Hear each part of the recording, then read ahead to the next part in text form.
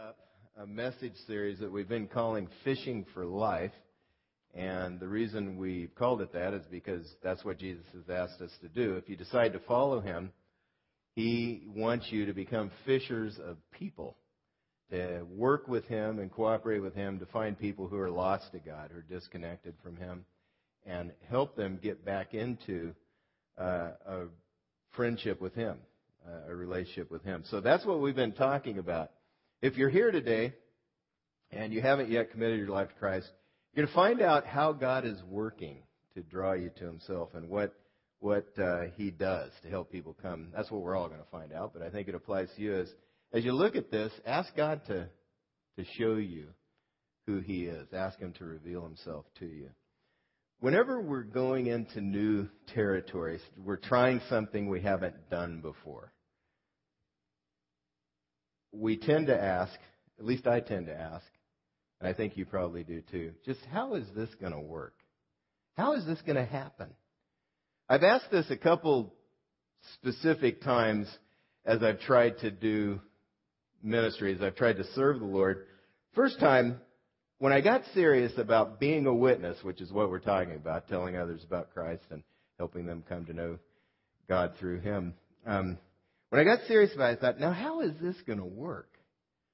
I just could not fathom me telling others the message of Christ and them actually turning around, the lights going on, and them understanding it. Well, that was one of those times. Another time was when Cindy and I came to Diamond Bar to plant the church. Just how is this going to happen? I'm like the kind of guy who likes to have something that's going and then operate it. At least I thought I was. I've enjoyed what God's led me to do here, but how is this going to work? How in the world are we going to land in Diamond Bar, California, and meet people and tell them what's going on? You know, like, hey, yeah, come to our church. Really, where is it? Well, it's not yet. I mean, really? Do you have a building? No, we don't have a building. How in the world is that all going to come together? I wasn't quite sure. I read a book before I got here, or while we were starting, called The Birth, Care, and Feeding of the Local Church. Really helped me, the perspective in that book, because it said the church starter, the people starting the church, are just finding people who have already been intended, whom God has already intended to be a part of the church. You're just out finding people. Now, we need to be faithful to go find the people. But as we're meeting people, we're just finding the ones that God intends to be a part of the church. Oh,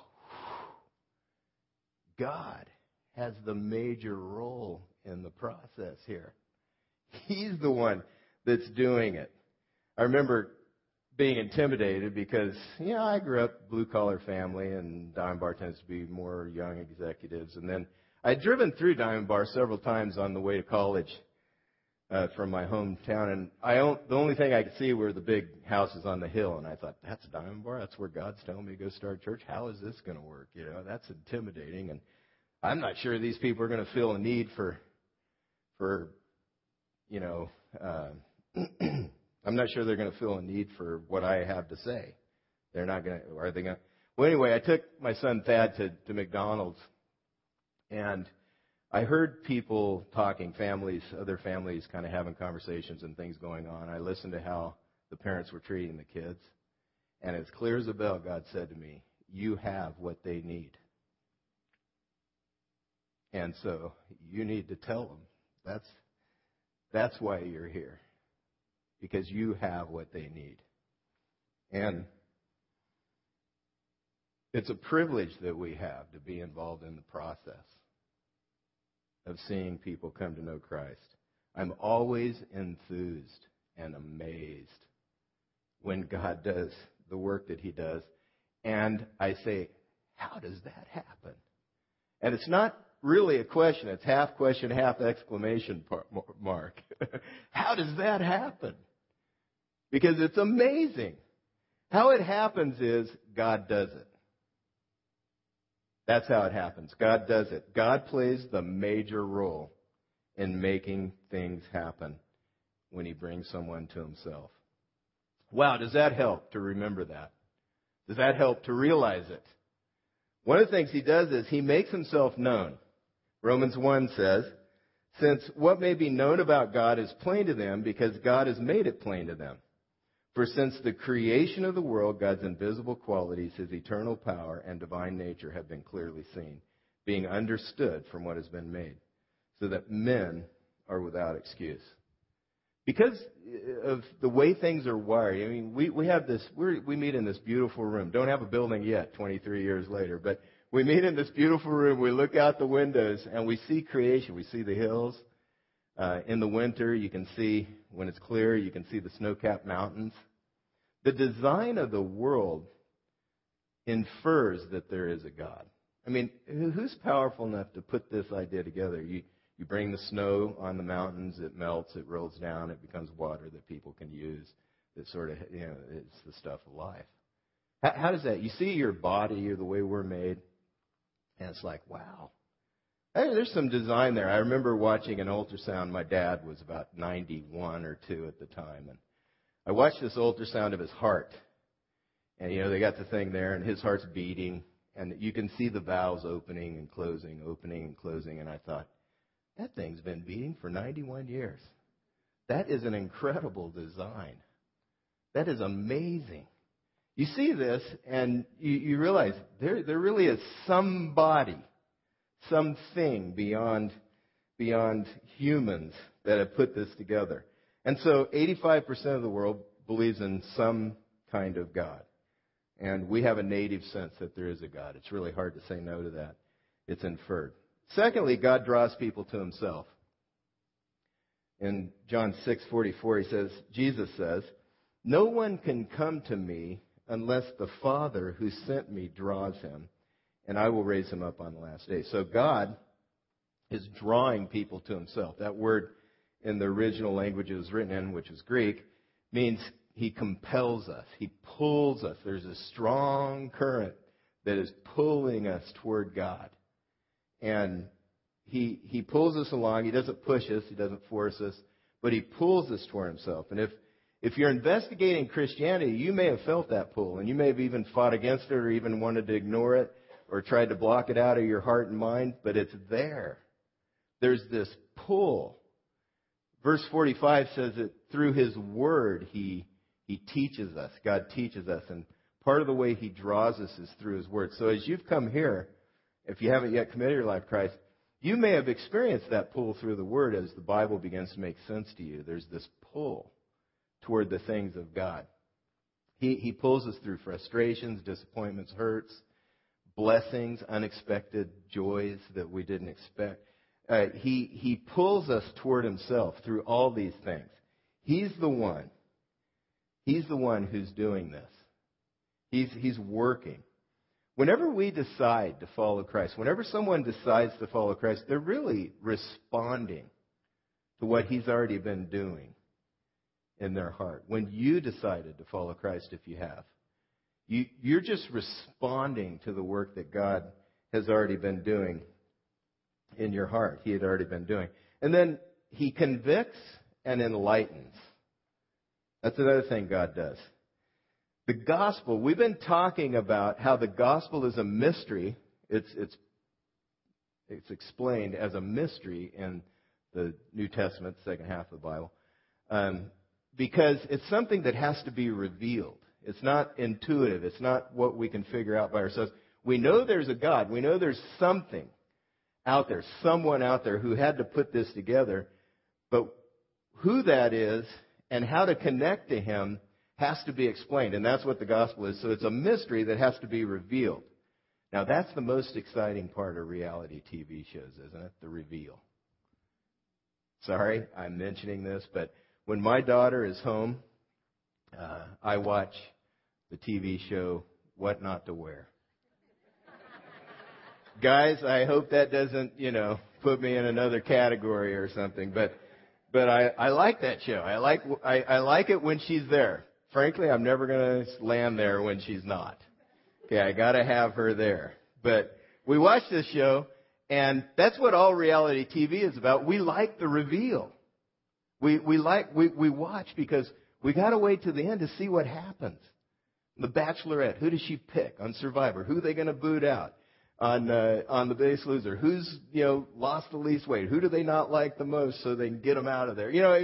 That's what reality TV is all about, the reveal.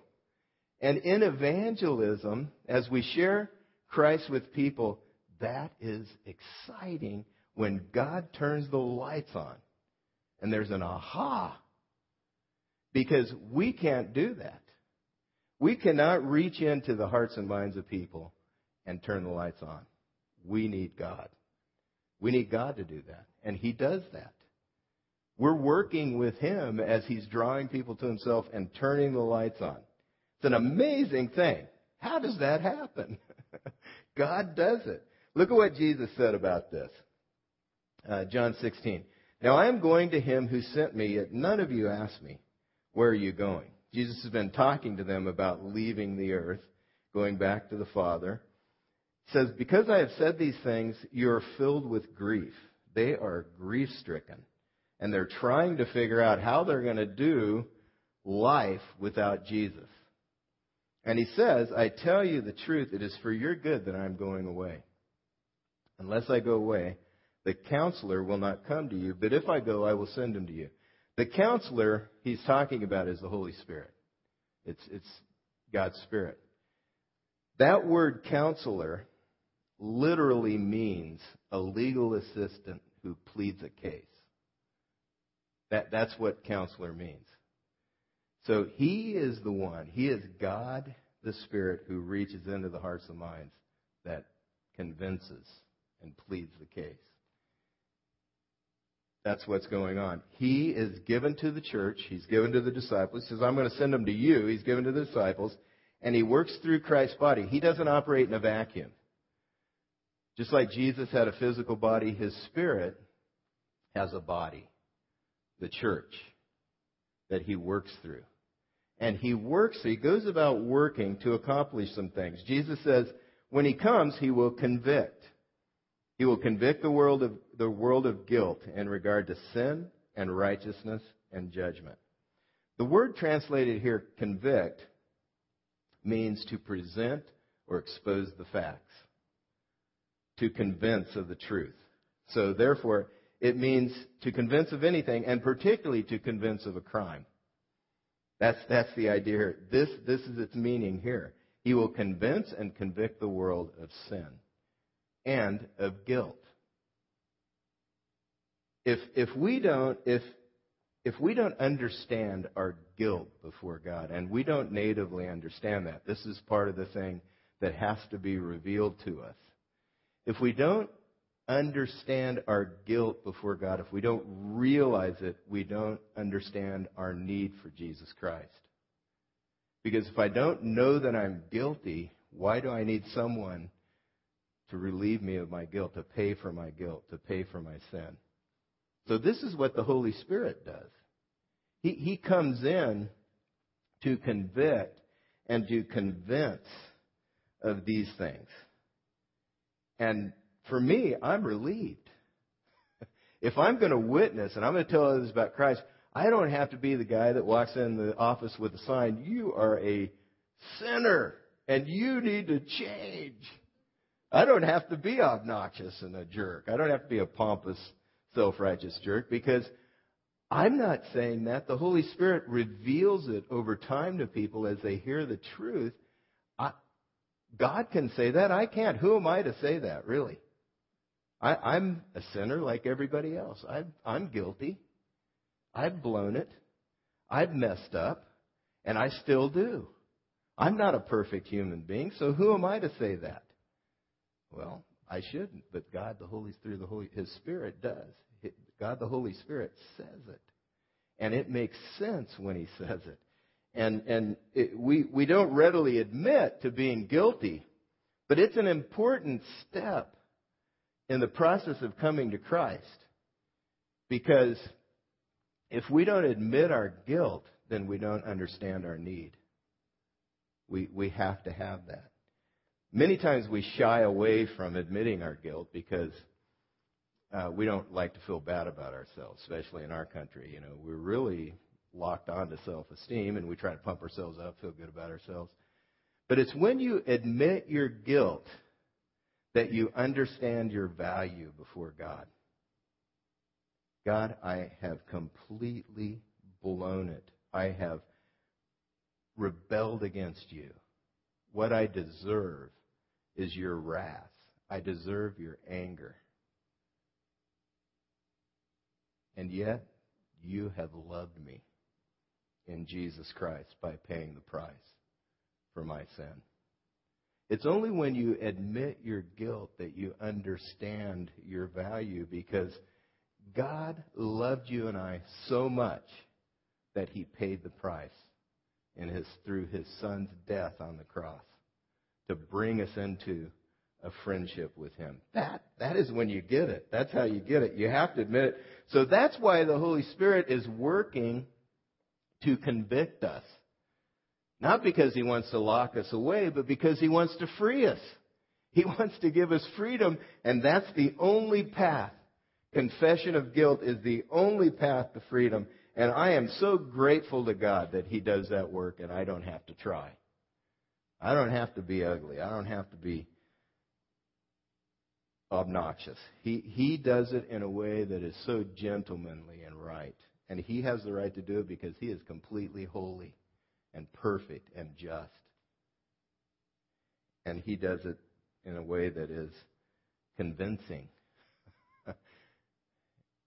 I know you've probably felt that conviction. It's a crucial step in relating to God rightly.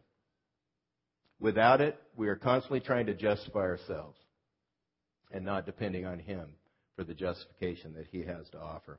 Jesus goes on. He says He convicts the world in regard to sin because men don't believe in me. Basic sin problem is rejecting Jesus Christ. He convinces us that He really is who He said He is. In regard to righteousness, because I'm going to the Father where you can see me no longer. He doesn't say in regard to unrighteousness. He's not convicting us of our unrighteousness, which He does, but in this point He's saying of Jesus' righteousness. That He really was who He said He was, and He didn't deserve the treatment He received. And we run to Him because His righteousness He gives to us. And then, in regard to judgment, because the prince of this world now stands condemned. We sang a song, Lord is a Warrior. The idea is He is battling for us against the enemy, the prince of this world, Satan, who stands condemned. He won the victory. D-Day was at the cross. The victory was won on the cross. Now, as we rely on Him, we experience more and more freedom from the judgment that we deserve. We are free from the judgment. We are free from condemnation because Jesus won the victory for us on the cross. And as we live out that freedom, people see it, and they're drawn to God through that. That's what the Holy Spirit does through us. It's amazing stuff, really. Coming to faith in Christ is a process. It's not an event. And God is the one who is orchestrating the process from beginning to end as He works in the hearts of people through His Spirit to do things that you and I cannot do. But boy, it's fun. It's fun to have a part. God gave us a part. We have a role. We can do our part knowing that God is faithful to do His part. He's doing the hard part. He's carrying the major load. Our part is to respond to His call. He has called us. I just listed some things that really are a summary of what we've been talking about. He's asked us to be fishers of men. If you follow Him, you respond to that call. He's actually told us that that's what He's going to make us. He empowers us. He motivates us. He changes us. He helps us to make it clear, the message. He gives courage to deal with fear. He builds His church as we work as a team. We looked last week at how Jesus is building His church. It's unstoppable. It's not going to be stopped. We are a group of people that Jesus is putting together, and He is not going to stop. Nothing's going to stop what He is doing, in us. Nothing at all. Not even the gates of hell. We can charge the gates of hell, and we will not be stopped as He is building the church through us. I'd like to wrap up this series and this message with a story by looking at an incident from history in the Old Testament. And we can learn a lesson from some lepers. In the Old Testament, 2 Kings 7, 1 through 16. And their story parallels ours in some ways. And I'd like to give you some background to the story and then look at the story and draw some parallels. This took place about 850 BC. In 950 BC, the kingdom of Israel split into two. There was a northern kingdom and a southern kingdom. The southern kingdom had good and bad kings alternately, almost one right after the other. One would be good, one would be bad, a couple be good, a couple be bad. I mean, they had a mixed run. The northern kingdom, a run of bad kings, almost all bad kings. They didn't last very long compared to the southern kingdom because they had a bad run, bad kings. The capital of the north was Samaria, and what's going on in the story we're going to read is the king of Aram besieged the city of Samaria. And what that means is the Arameans, the king and his army, they surrounded the city and they contained the city and everyone in it within the walls of the city. They couldn't come out because the army was out there. They didn't want to battle. They didn't have the strength to battle. So the city was under siege. That meant that you can't go in and out. You run out of food, you run out of food. And you can't go get more food. And so what was going on in the city is people were starving. And it says in the verses right before the passage we're reading that a donkey head was selling for 80 shekels. These people were hungry. Now, this is kind of gross. The Bible is, what I'm going to tell you is kind of gross. The Bible is just puts it out there. This is what was going on. Dove dung was selling for 5 shekels. Not the dove dung. 5 shekels. These people were hungry. They were starving to death. And actually cannibalism started to take place. So I tell you this not to gross you out, but to give you a picture of the desperation in the city as this army has it under siege. They can't go get more food, and they're about to the end of their life. That's where we pick up. God speaks to them through a prophet, Elisha, 2 Kings 7:1. Hear the word of the Lord. This is what the Lord says. About this time tomorrow, in 24 hours, a seah of flour will sell for a shekel, and 2 seahs of barley for a shekel at the gate of Samaria. The officer on whose arm the king was leaning said to the man of God, "Look, even the Lord should open the floodgates. Even if the Lord should open the floodgates of the heavens, could this happen?"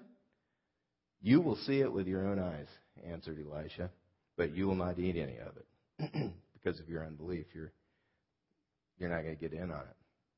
So this is amazing. The king of Israel is really mad. He's mad at God. He's mad at the prophet. And he can't hardly believe that this is going to happen. Could you believe it? A donkey head for 80 shekels and a seah of flour, real food that you can make real bread from, is going to sell for a shekel tomorrow? I don't know how that's going to happen. Basically, the people were saying, yeah, right. I don't think it's going to happen. This is all part of the backstory. I want to look at the focus of our story, which is just outside the front gates of the city. 4 lepers are out there. Lepers are outcasts because they have the disease of leprosy. They can't go into the city to get the food. They're not free to be in there. They're put out of the city to protect everybody else from the disease. And this is what it says about these 4 guys. Now, there are 4 men with leprosy at the entrance of the city gate. They were in worse shape than everybody else who was eating the stuff I described. They said to each other, "Why stay here until we die?" So here they are. They're about to die. They're thinking through their options. They list 3 options. If we say, "We'll go into the city, the famine is there, and we will die." Option 1 ends in death. If we stay here, we will die. Option 2, death. So let's go over to the camp of the Arameans and surrender. If they spare us, we will live. If they kill us, we will die.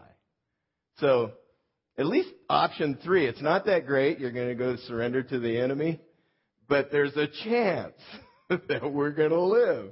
And so they talk about it. Seems like a no-brainer to them. They decide to go. At dusk, they got up and went to the camp of the Arameans. Look what God does. When they reached the edge of the camp, not a man was there. For the Lord had caused the Arameans to hear the sound of chariots and horses and a great army, so that they said to one another, "Look, the king of Israel has hired the Hittite and Egyptian kings to attack us." So they got up and fled in the dusk and abandoned their tents and their horses and donkeys. They left the camp as it was and ran for their lives.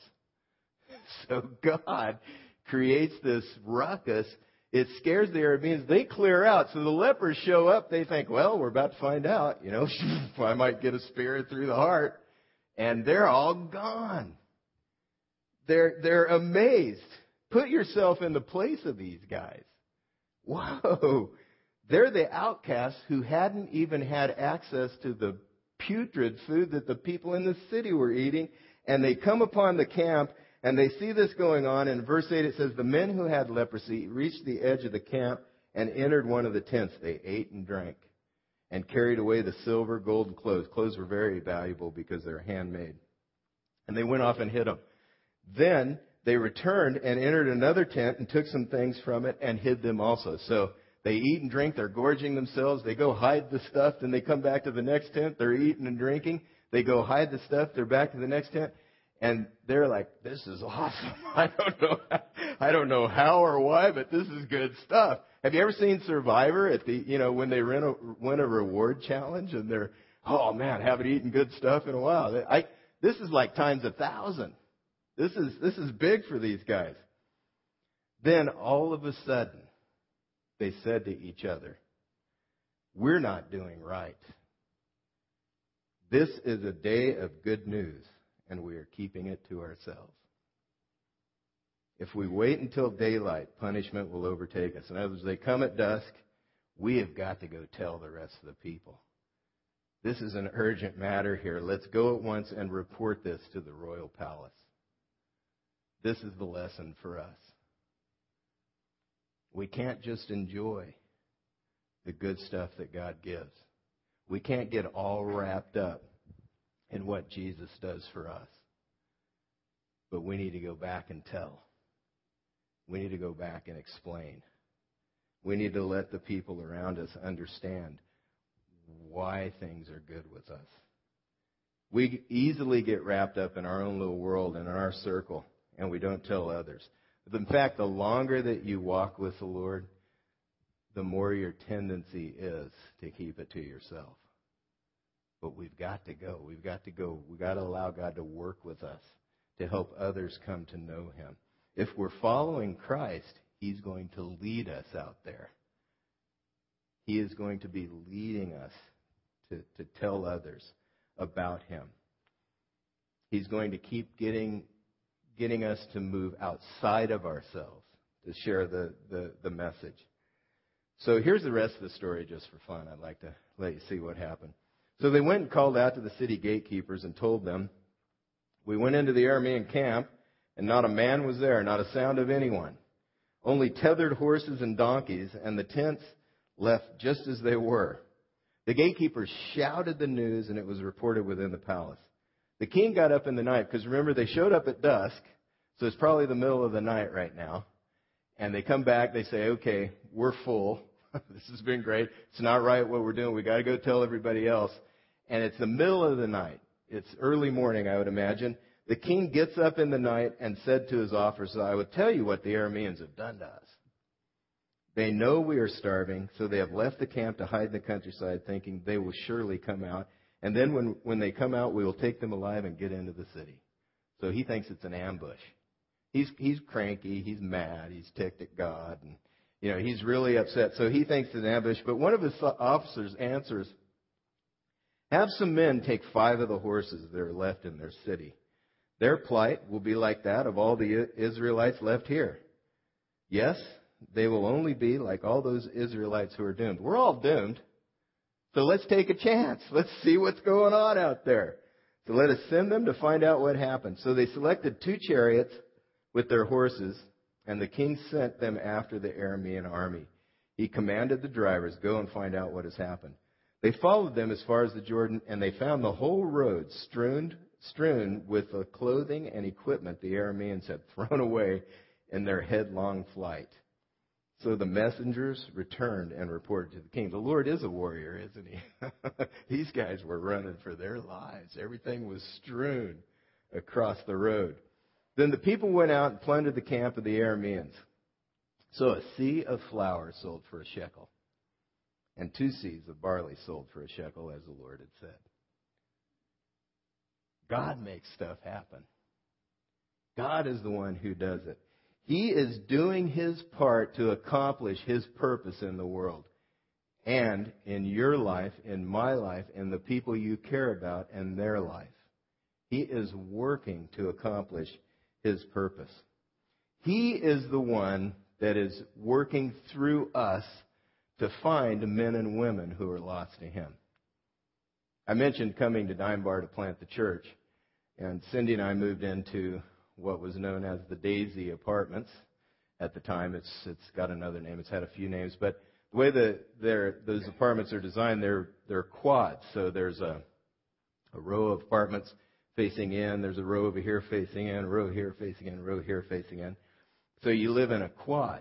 And we showed up in August to plant a church and didn't know it, but there was a guy in our quad who'd been praying for 8 years. He'd been telling God, I'm not going to go look for a church, but if you bring one to me, I'll get involved in that.